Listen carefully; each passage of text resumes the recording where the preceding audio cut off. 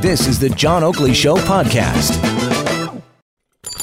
Let's get into this story. It's kind of fascinating as we followed the trials and travails of Lindsay Shepherd, the young student at Wilfrid Laurier University. She seems to feel her career was derailed by these professors who were upbraiding her for having the temerity to play video clips of Jordan Peterson in a class during instruction. And we know the whole background, but she's now become a free speech warrior, if you will. And so Lindsay Shepherd has been taken under the wing of the Justice Center for Constitutional Freedoms, whose president, John Carpay, has joined the Oakley Show to explain exactly what this will involve. John, it's good to have you back on the Oakley Show. Hi there.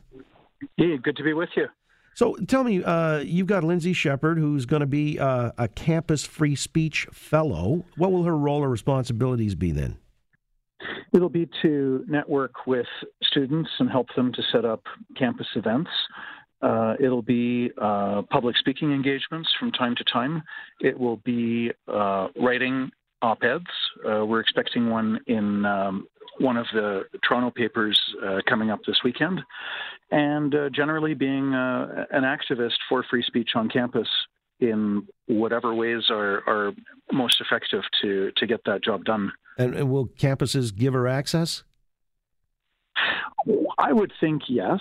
I mean, we do have issues. It's harder and harder to be a public speaker anywhere without having a howling mob of social justice warriors trying to deplatform you.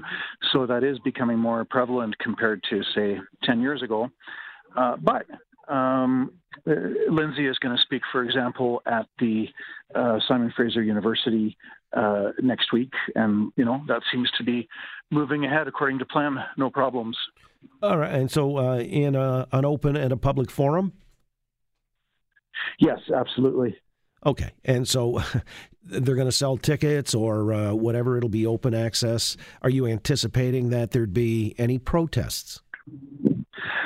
I don't think so. I mean, Lindsay has a solid reputation as an advocate for free speech and also for academic integrity. I mean, she was chastised and bullied in private by professors at Laurier University simply for having put before students a debate with two or three different perspectives. One of which was Jordan Peterson, was one of two or three people in the debate, and she was chastised for that. So her reputation is for academic freedom and freedom of expression, and she's not really somebody that is, I think, associated with other ideologies that might draw the ire of the social justice warrior mob. Well, hang on now, because, some critics have dismissed you or your group as a hate group. I had a panel last hour, and a member of the NDP suggested as much, and here it is in the Star yesterday. The Justice Center for Constitutional Freedoms, a legal advocacy group run by John Carpay, who has drawn fire for comparing a pride flag to the swastika, so they're not letting that go. Well, they continue to mischaracterize that, because we've proudly posted that speech, 20-minute speech, and I made the point that our fundamental freedoms can be attacked from any angle, any direction, any banner, any flag, any political system, and that's a point that I stand by. So when people say, John said that these political symbols are the same, that's actually a false statement that the Toronto Star continues to push about. Well, I guess what you're saying, if I'm reading you correctly, that this type of stifling of free speech or intimidation can come from, it's sort of festers during identity politics now, with so much emphasis on identity politics. Don't mean to put words in your mouth, but I guess that's what I'm reading, what you're saying here. So then she's going to go out on campuses and do this. Do you sense, obviously you do if you've taken her under your wing as a campus free speech fellow, is there a real dire need for this on Canadian college and university campuses? Oh, yeah. The Campus Freedom Index, which is released every September and gives letter grades to universities and student unions on their performance. Some years we see a slight improvement, but on the whole, there's a lot more F letter grades handed out to universities than A grades when it comes to preserving free speech on campus. So there's a long ways to go. Even in Ontario, where I think the Ford government has taken a step in the right direction by demanding some accountability of universities. That's a good step in the right direction, but there's a long ways to go.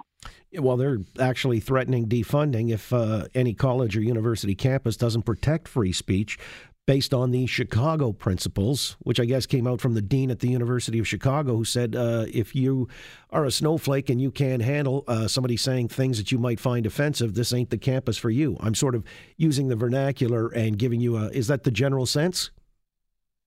Yeah, well, every university should be that way. Rather than coddling the students and trying to shield them from hearing or seeing ideas that they might not agree with, what they should be doing instead is teaching the students how to think. And part of learning how to think is how to articulate why an idea or an ideology is bad or wrong or faulty. And the university students should be learning how to say, what is true or false, right or wrong. And instead, they're being encouraged to just, turn into these little censors and say, oh, well, we can't have that. We're just going to deplatform.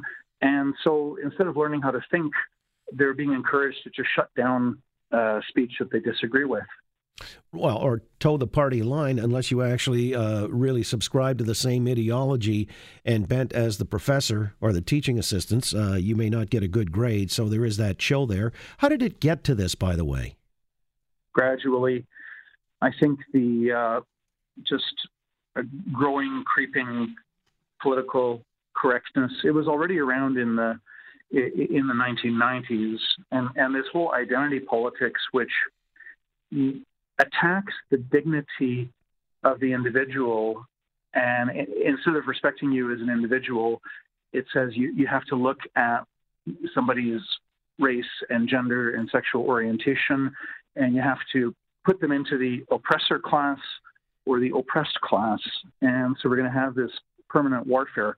That's an ideology that has gradually taken over, where the individual's dignity is violated by this notion that, what really matters is your gender, your race, your sexual orientation, and other personal characteristics.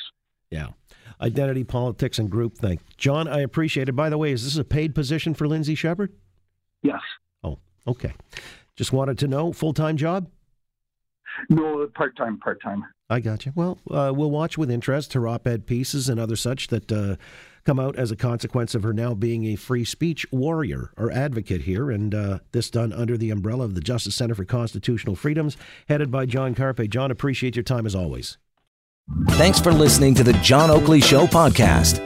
Be sure to rate, review, and subscribe for free at Apple Podcasts, Google Podcasts, and anywhere else you get your on-demand audio.